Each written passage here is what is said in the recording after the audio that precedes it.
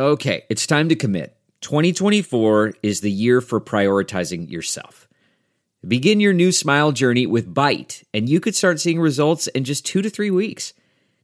Just order your at-home impression kit today for only $14.95 at Byte.com. Byte clear liners are doctor-directed and delivered to your door. Treatment costs thousands less than braces, plus they offer financing options, accept eligible insurance, and you could pay with your HSA, FSA. Get 80% off your impression kit when you use code WONDERY at Byte.com. That's BYTE.com. Start your confidence journey today with Byte. What say you, Richard Murdaugh? Are you guilty or not guilty of the felonies wherein you stand indicted? Not guilty. How shall you be tried? By God and my country. The exact time when Paul and Maggie Murdaugh were murdered. At the end of the investigation, it was obvious. I'm not here to work with them, okay? And the whole point is to have this not fall into the wrong hands. This case is unique, it's unprecedented in South Carolina history.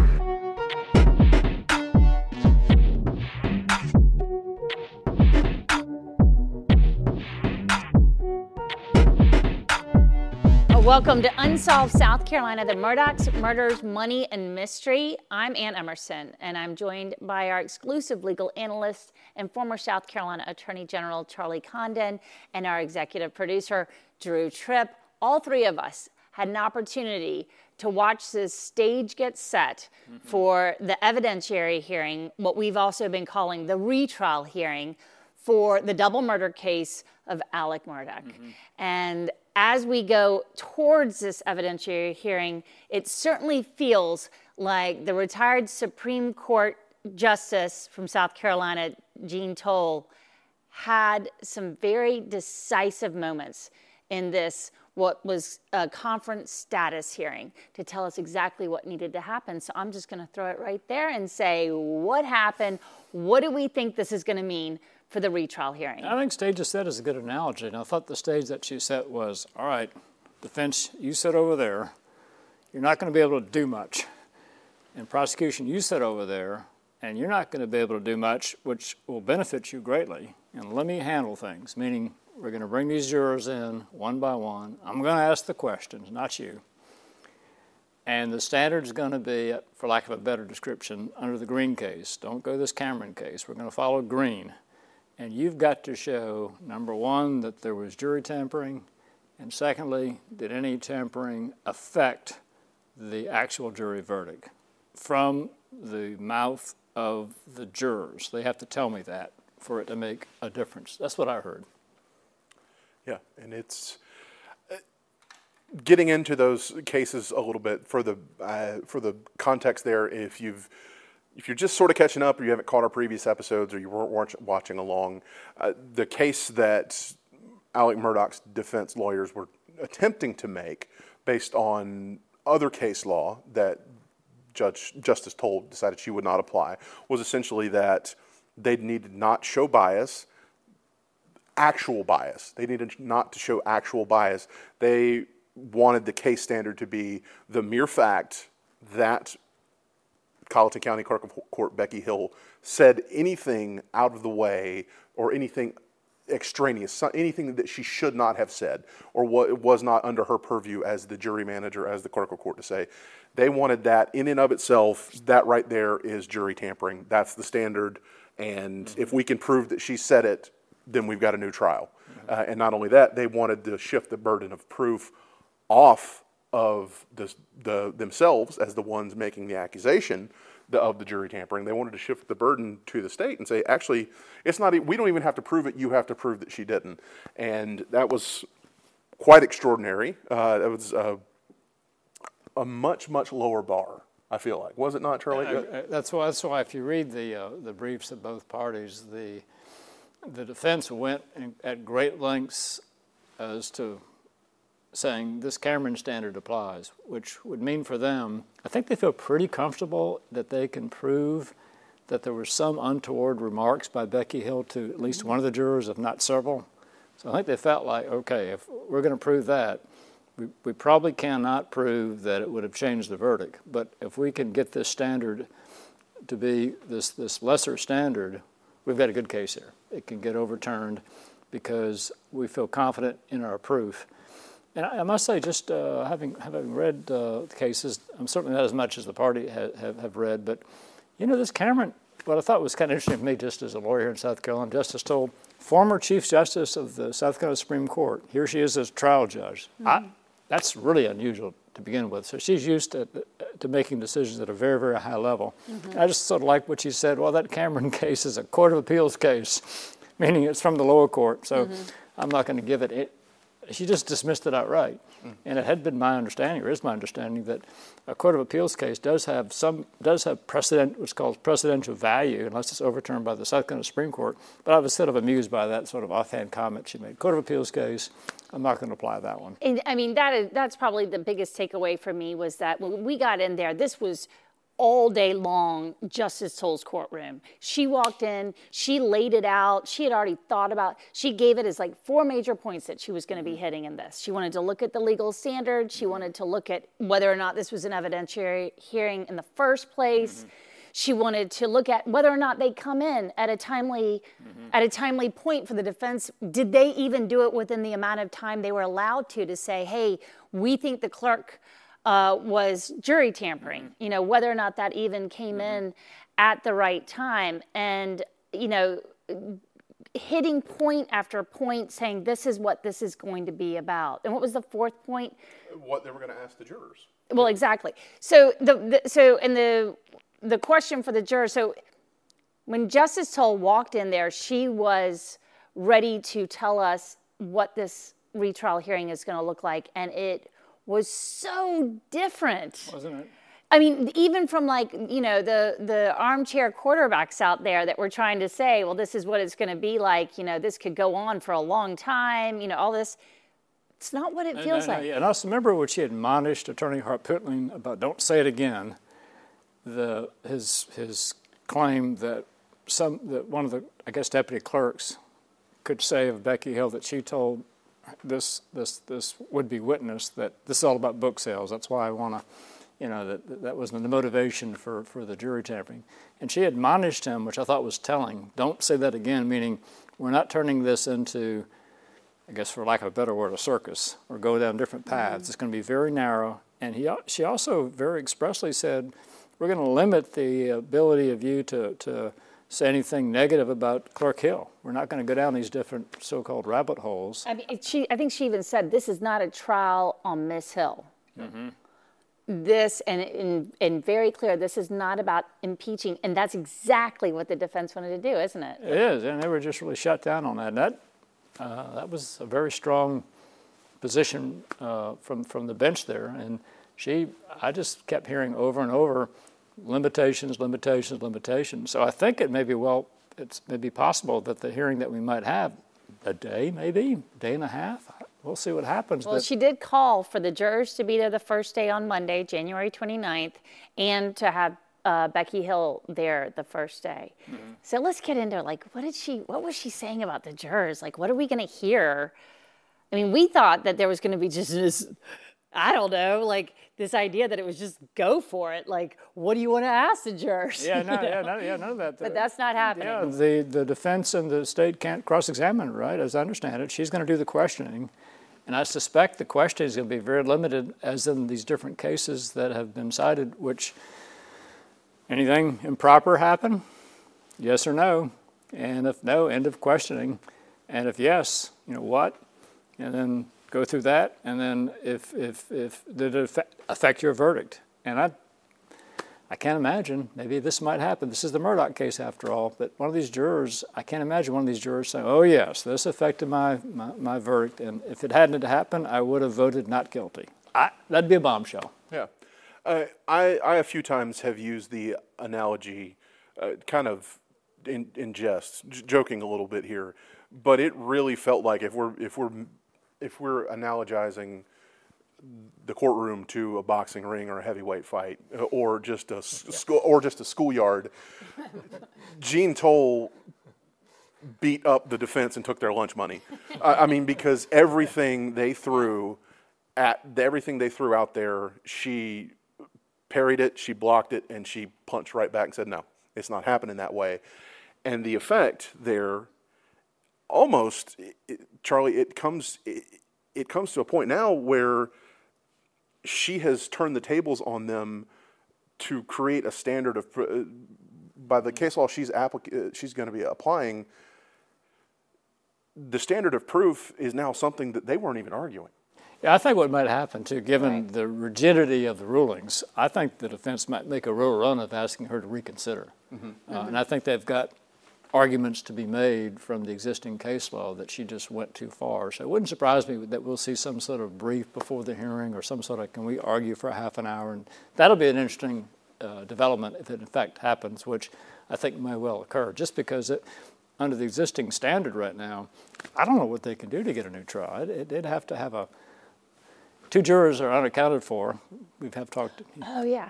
So, and then she ruled out, like, well, no, we're not going to hear from anybody that wasn't deliberating in this trial. No egg lady. Right. No egg lady, the juror that got dismissed in the 11th hour, no alternates. And egg lady was important. Yeah, she segued, you would know all about the details on that, but she segued into a lot of positive, potentially, for Defendant Murdaugh. Right. And just to backstep 2 steps on the point I was making about something the standard is now something that the defense wasn't even arguing. We have to go on to build also on Ann's point of who's going to get called and who will be able to testify. What they weren't arguing is that necessarily Becky Hill's jury tampering impacted the outcome of the verdict, because the only affidavit that the defense produced of the one juror, Juror 630, she says she makes some accusations that are damaging to the alleged behavior behind closed doors of Clerk Hill. She's saying that she made some comments she absolutely should not have made about speaking to the merits of what was happening out there, or the procedure of what was happening on this witness stand, saying pay close attention to Murdaugh, watch his body language, don't be fooled by him, those sorts of things. But in that juror's affidavit, we've been over this several times, we've covered this, she does not say that her verdict was ultimately the result of any outside or undue pressure. Right. It was specifically related to her deliberations and quote-unquote pressure from the other jurors, which is acceptable, which is par for the course. There's going to be pressure in a jury room. Charlie, you've told us that before. That then leads into, okay, if they're not specifically arguing this, if Murdaugh's team is not specifically arguing that the quote-unquote tampering led to a different verdict or a tainted verdict, it's just that the tampering in and of itself is the standard for retrial. Right. Then what are they arguing? So that leads into Ann's point about, okay, who can we call to testify now? One of the key cogs in all that was an alternate, well, not an alternate juror. She was a sitting juror, Juror 785, the quote-unquote egg lady. She was one of the main, her testimony, her sworn affidavits, it was the center of a lot of what the defense was arguing, trying to impeach Becky Hill, attack her character, to put her under a microscope, to put her on trial, to make it about her. And look at all I had this juror who was removed. Any questions about her credibility aside and her track record, she's saying all these things, and we should be able to explore all these things that she says Becky did wrong. With the standards they're going to apply, she may.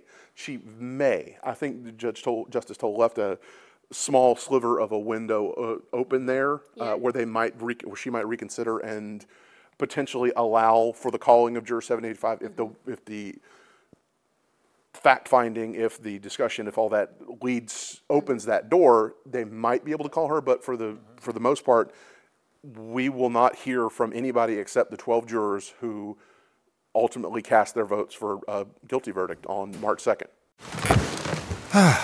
The comfort of your favorite seat is now your comfy car selling command center, thanks to Carvana. It doesn't get any better than this. Your favorite seat's the best spot in the house. Make it even better by entering your license plate or VIN and getting a real offer in minutes.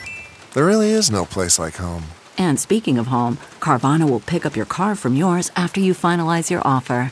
Visit Carvana.com or download the app and sell your car from your comfy place.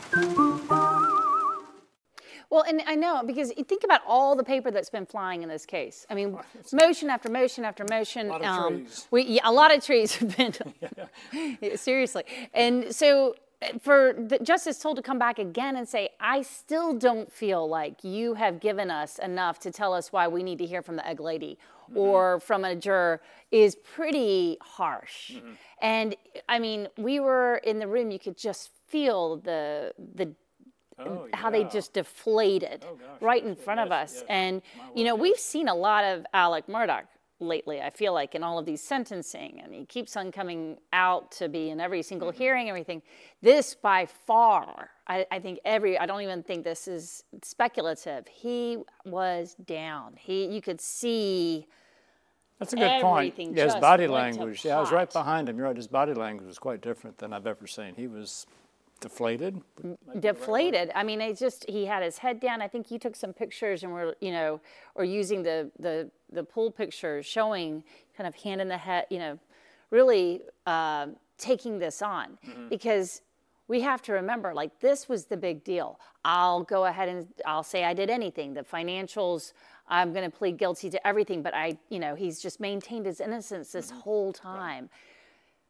Right. And it looks like he may not get what he wanted. Right, and that was the clear implication of his movements, his mannerisms, sitting there at the defense table.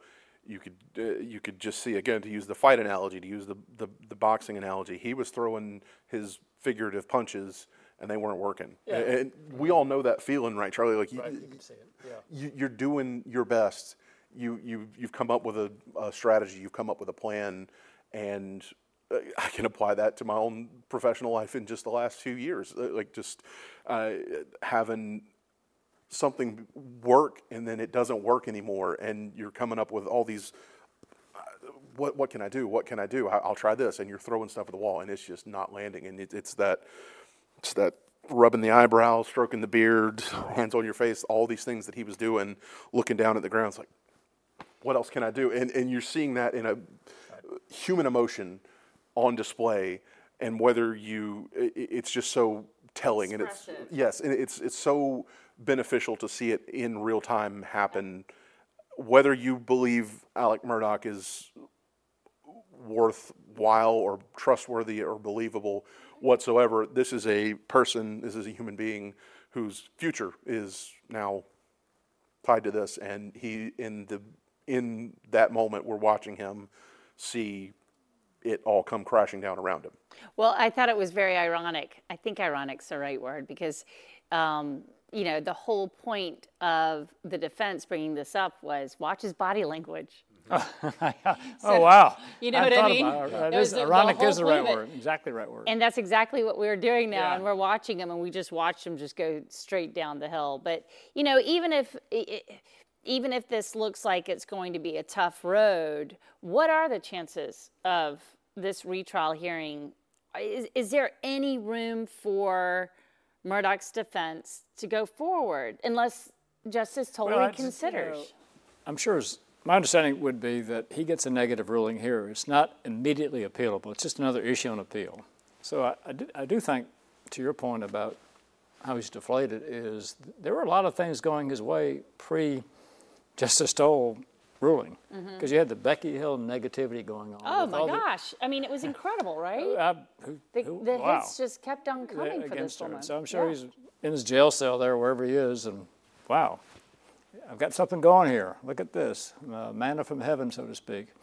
And speaking of Becky Hill, one thing I thought was really interesting during that hearing, of course, her criminal defense lawyer was there, Will Lewis, and as I understand it, correct me if I'm wrong, but he would not commit to her testifying or not. It was may or may not take the Fifth Amendment. There was a little interchange there or talk with the court. That was certainly something that they were talking about quite a bit, was whether or not Becky Hill was going to take the Fifth. And what did that mean? And now maybe she doesn't have to. But weren't you a bit fascinated by it's obvious Justice Toll wants her there. Right. And limiting all the testimony she talked about, she did not limit her being a witness, Clerk Hill. Isn't that what I heard? Yeah. And so I thought there's a little method to that madness, because if you think about the procedure, I think we're going to see when this happens is the jurors come out, they're questioned one by one, then they sit in the jury box and probably will ask as a group, I don't know. That process could take as little as a couple of hours, really. But then, to me at that point, case over or hearing over with, because if there's not one juror saying it affected their verdict. But I had the distinct feeling from Justice Toll that she was going to make Clerk Hill make a decision on testifying or not, and wanted to hear from her, because I'm assuming she's anticipating at least one juror is going to say there was a bad comment made or improper contact. So I think she wants to hear from Clerk Hill her position on that. But when does that happen in the retrial hearing? Is that like understood? Did you understand like what that was? Like, in other words, does Clerk Hill get to hear exactly what the jurors are saying, and then does she get to say after that, nah, I'm not going to testify, I think we're good? She would be. Well, that's not a good question, because you can have, and this is one thing I noticed that the defense or the state didn't ask for in the murder trial. Typically, that's just been my experience in prosecuting these cases, and of course being on the defense side now, that you really want to what's called sequester witnesses. Get them so that didn't happen in the main case. It wasn't discussed really by Justice Toll or anybody for this rehearing motion hearing, retrial motion hearing, but she did seem to talk about the jurors coming out one by one, having them in the back. I thought I heard her say that. So I just envisioned them not hearing each other, what they've got to say, but then being questioned by her. But I just had the distinct impression, maybe I'm wrong about this, but that she wanted to set it up so that, and maybe it's more of an administration of justice sort of position she's having, but she does want to hear from the clerk on whether or not this happened or not, whether or not it affects Justice Toll's decision on the motion for a new trial. She just wants to hear from her. I thought I kept hearing that from her. Right. And I think that's a perfect opportunity to segue into, okay, we spent several minutes now talking about how everything went wrong for Alec Murdaugh. But in essence, he's now traveling on instead of a 4-lane highway, he's on a 2-track road. Somewhere with a very narrow path that he can follow. The door's not shut, the road's not closed. It's just he's got no room really for no play, no leeway. So that would look at the question. Okay, what happens? What would have to happen for things to go right for Murdaugh in these new parameters, in this new sketch of how the things are going to proceed? What's it going to look like if that happens? What has to happen for we radically change course here, and come Tuesday of next week we're talking about, or Tuesday in 2 weeks' time. Can you believe that happened? We're talking about, okay, now he is he might actually get the retrial hearing. Right. What has to happen for that to happen? Well, I think the one juror that's in play relative to pressure, maybe she goes an extra step and says that it did affect her verdict with the comments of Clerk Hill. I think would be a bombshell. What does that mean for her integrity? She already gave an affidavit. Yeah, I think that's a bit of a challenge there, because she gave an affidavit, didn't she? Saying, I don't think that's going to happen whatsoever. I'm just anticipating Murdaugh bombshells. But there are 2 jurors, right, that no one's heard from whatsoever? Well, they keep on saying that SLED had the opportunity to interview 10 out of the 12. Right. So that does, even my math can get there. Yeah. But is there anybody else talk to him? One of the remaining ones was juror 630, the one who talked to the defense. So 11 of the 12 have been interviewed, but only 10 of those were by the state and SLED, state police, and one was by Murdaugh's team. So there's one left that hasn't talked to anybody. It would appear that way. Well, and the other thing that I was watching too was with Dick Harpootlian and Justice Toll, and we talked about this a month ago, or maybe even longer, that he had brought her up to play a special role at one point to keep an eye on the evidence and stuff. It's so interesting because this is like, this is politics, in the world of Columbia. how people know each other, and that really, I mean, they're kind of the same generation as well, Harpootlian and Justice Toll. I definitely saw some friction there that was interesting. I probably should bring this up. This may be too much inside baseball. Right. But I didn't have a memory of this, but I think it's accurate information, that Justice Toll faced an opponent in her re-election for Chief Justice, and it was another respected jurist by the name of Costas Bakonis. Mm-hmm. And what I had been informed, I'd forgotten this, but that Attorney Harpootlian led the charge for Justice Toll's then opponent. Oh. So, okay. A little inside baseball. I'm assuming this information I got is correct. Karma. Came from a very reliable source. And again, one thing I will say, it's very easy to impugn people's motives and to say it's because of this or that. I have the highest respect for Justice Toll. I don't think it would impact her in any way whatsoever, so I almost probably shouldn't have even mentioned it. But it is interesting, isn't it? Because it is we have a small state, and particularly you get smaller in the legal community, and you keep bumping into people. I know when I go to court on one of these Murdaugh hearings, it always amazes me, well, gosh, I have this relationship with that person, and you have a bit of history. But I will say, just from an integrity standpoint, I have utmost respect for Justice Toll, and she's the person of the highest integrity. So I'm confident it hasn't impacted her view of this case. It's funny to me that where we were about a month ago when it was announced that she's going to be the new presiding judge, and we're all digging back through their history, and we find the fact that early on in the actual case, Dick Harpootlian himself was, why don't we get Justice Toll to oversee this instead? Right. And boy, if we're reading into the conspiracies and the backroom deals, that sure didn't go Dick's way. that was not the outcome he was hoping for. But then again, it felt like he also was very subdued. And this is again commenting on less on the actual factual stuff and more on the feel, the essence in the room, that sort of stuff. Right. Dick's demeanor, I mean, he was very focused and direct as he usually is, but he did not come off nearly as forceful to me. He knew Mom meant business, and he wasn't about to use that. He knew Mom meant business, and he knew what he could get away with that day, and he wasn't about to push the envelope. No, but I think also, don't you think that a lot of that showed up right after she shot down their Cameron argument?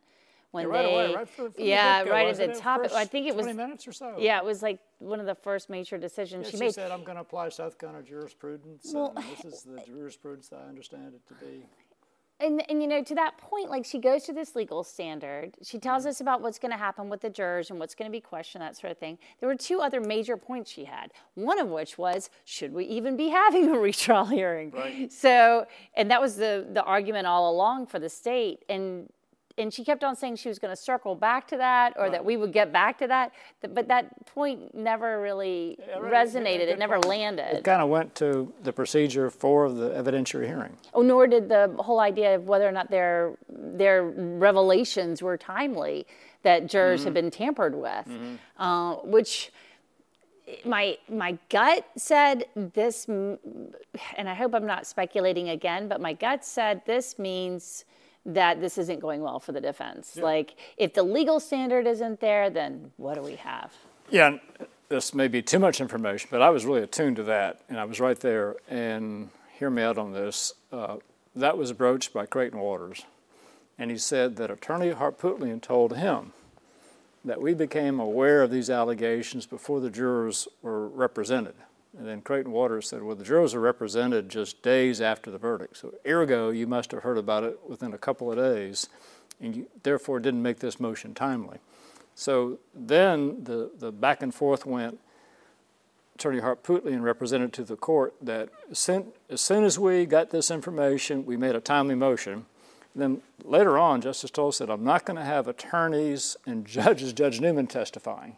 Right. So and then Creighton Waters did say that he accepted the representation of the defense and in effect sort of didn't really like drop it per se legally, but just sort of quit talking about it. So I think it's a dead issue.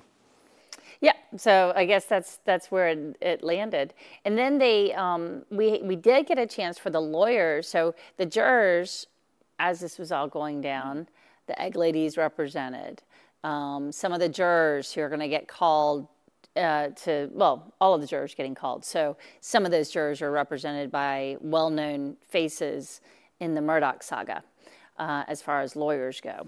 Right, and that's interesting, isn't it? Because it's a very because the small jurors, world. wouldn't this be a fair statement? The jurors that are possibly very helpful to the defense are represented by an attorney that you'd have to say is friendly to the defense. Yes. So, and then the other ones that want to perhaps be more, they want to sustain the verdict. They're represented by attorneys favorable to the prosecution. And it's just, it never ends, doesn't it? This case has everything. Man, that sunset is gorgeous. Grill, patio, sunset. Hard to get better than that. Unless you're browsing Carvana's inventory while you soak it all in. Oh, burger time. So sit back, get comfortable. Carvana's got thousands of cars under $20,000 just waiting for you. I could stay here forever. Carvana, where car buying meets comfort meets convenience. Download the app or visit Carvana.com today. And so I guess the big thing was, and this kind of surprised, I don't know if it surprised, nothing surprises me in the Murdaugh story, but the fact that Justice Toll was adamant that this was going to be an open court. I was a little surprised by that. And I know what you're saying, probably too strong a word, surprised, but if you look at all the filings and everything, there seemed to be a general agreement that in camera, meaning in chambers, was fine with the jurors. And she got out there right away and said, we're not doing it that way. Open court. Not? Well, I think she is correct that most cases do it in open court. That is true. Okay. And although it's not unheard of to do it in chambers, I think one of the attorneys mentioned that. But I do think given the nature of this case and the national, international scrutiny, I think she's right about making sure that it's out there so everyone can see that no one has any sort of thoughts that something untoward is happening. But couldn't you see it go the other way too? I mean, just to play devil's advocate for a minute, couldn't you see that peer pressure of what, you're going to be the juror that stands up and says, oh yeah, no, I wasn't totally sure about Murdaugh. Well, you're right about that. I mean, obviously going to be, I was thinking about the juror. They're in Colleton County, your home county, and they're driving up perhaps in a sled car, going to this major hearing. What pressure! And to walk out there, they're not going to be unaware of what's going on here. And so are they going to say anything that triggers a new trial for a person they've convicted of these horrible crimes? It is difficult to imagine that they would, right? But also the one man standing, woman standing. Mm-hmm. But you got. I do think they're going to tell the truth. I think that's it. And so it does appear that there's going to be some evidence of jury tampering, which is not good. And we can talk about that in a minute. Any way you look at this development is really unfortunate. It's just not good. Well, for anything, for the way we have our court systems. I mean, you can look at the big picture, and then you look at Becky Hill's life. I mean, all this has come up. I mean, Dick Harpootlian said it. He was like, what was the motivation here? He was really trying to say, allegedly, that her motive was these book sales, and that's why all of this was happening. All of this. And when I say all, I mean all the other things we've talked about on the podcast. That still bothers.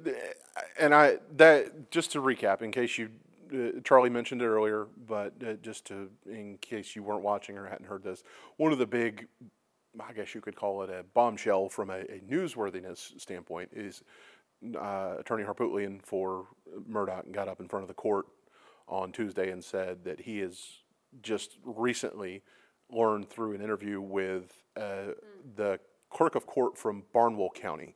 It's about an hour away from Colleton County. It's close to Aiken, Augusta, that area, if you're trying to place it on a map in your head, over near the Georgia state line, very small rural county. Barnwell, their clerk of court, Mrs. McElveen was her name. She came over and assisted Becky just worked with her, basically helped her manage the trial during the Murdaugh murder trial, as did I believe the Beaufort and Hampton County clerks. Melinda Nettles from Hampton came and worked. Well, Dick said essentially that Mrs. McElveen from the Barnwell clerk, she told them that Becky specifically said to her that a guilty verdict would be good for the sales of the book she was planning to write, and this would have happened during the trial. Now, that in itself is very telling and damaging, and I can see exactly why, based on the standard that they were trying to go off of. That's why Dick and Jim and Murdaugh's team wanted to be able to get, and he again mentioned it twice. He was doing that very deliberately for all the cameras in the room and for all the journalists' ears in the room. He wanted to make sure that got out there, assuming that that went his way. Of course, Judge Toll shut him down a little bit, but it's still, to me, I just. And I commented on this when the first motions for the first filings from Murdaugh's team came out about and that one was written by Jim Griffin originally. The insinuation that Becky's motive was for there to be a guilty verdict because that would somehow help the book, and I think that logically that just is really, really thin. Now, whether it was Becky's logic or not, or whether that's the defense's logic, but this is the most publicized, analyzed to death. Like, look at saying this fully aware of where I'm sitting right now, who I'm talking to, and what we've been doing for the last year.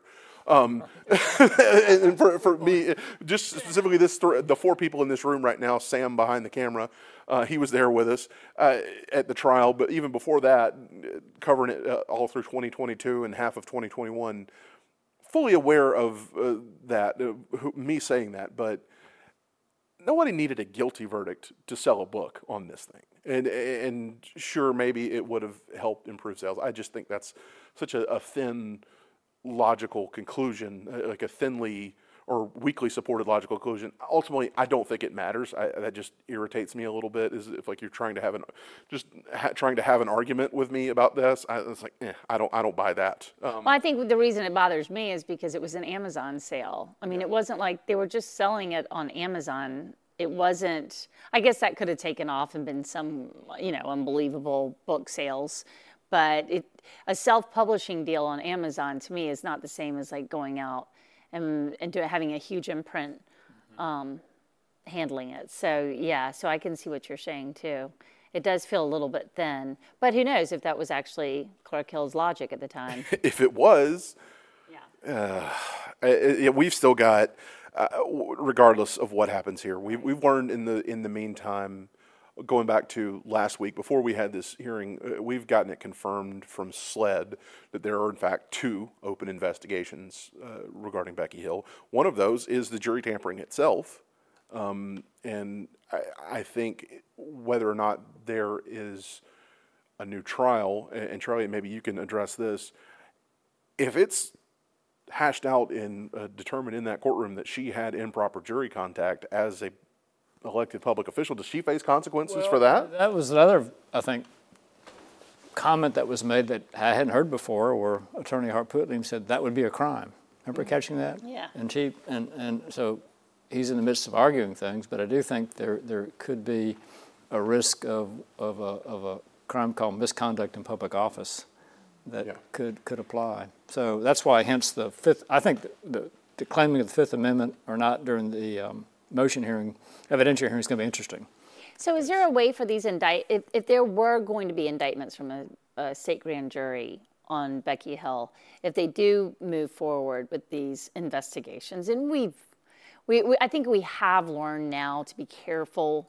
SLED investigates everything. Exactly. You know, they hear something, they're going to investigate it, exactly. especially when it's this public. But let's take it to, like, if we start seeing any kind of indictments coming out of this, how would that affect this retrial hearing if they were happening, let's say, next week? What if that's our bombshell?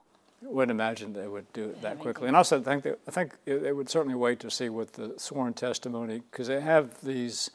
There weren't affidavits from most of the jurors, right? The state got. They were just simply statements, weren't they? Like, did you do this? Did this happen? Yeah, what happened? I think they want to wait. I would definitely wait to see how they testify under oath in an open courtroom before making any.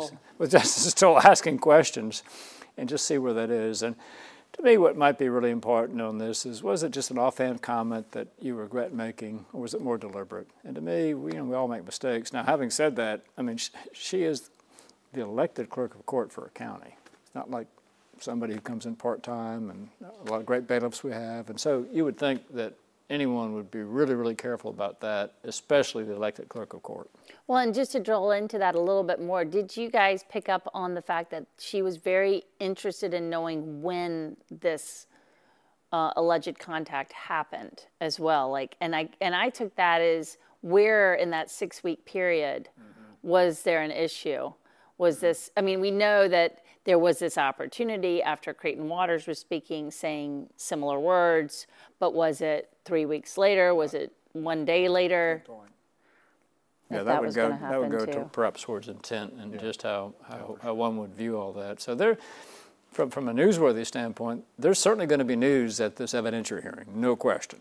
We're going to have firsthand, these jurors will be, their privacy will be maintained, but just to see them testify as to what actually happened, I think that's going to be something potentially. And they're not going to allow their faces or their names or anything like that. You know, they're trying very hard to protect these jurors, but it will be difficult now.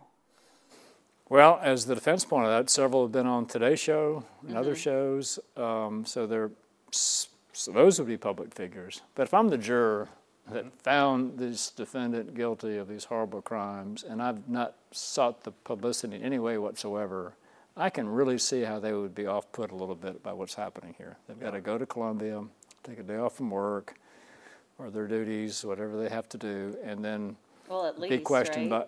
Yeah, what's that? At least a day. Yeah, and you're going to be in this courtroom with all these media folks there. I feel for them. Nobody wants this.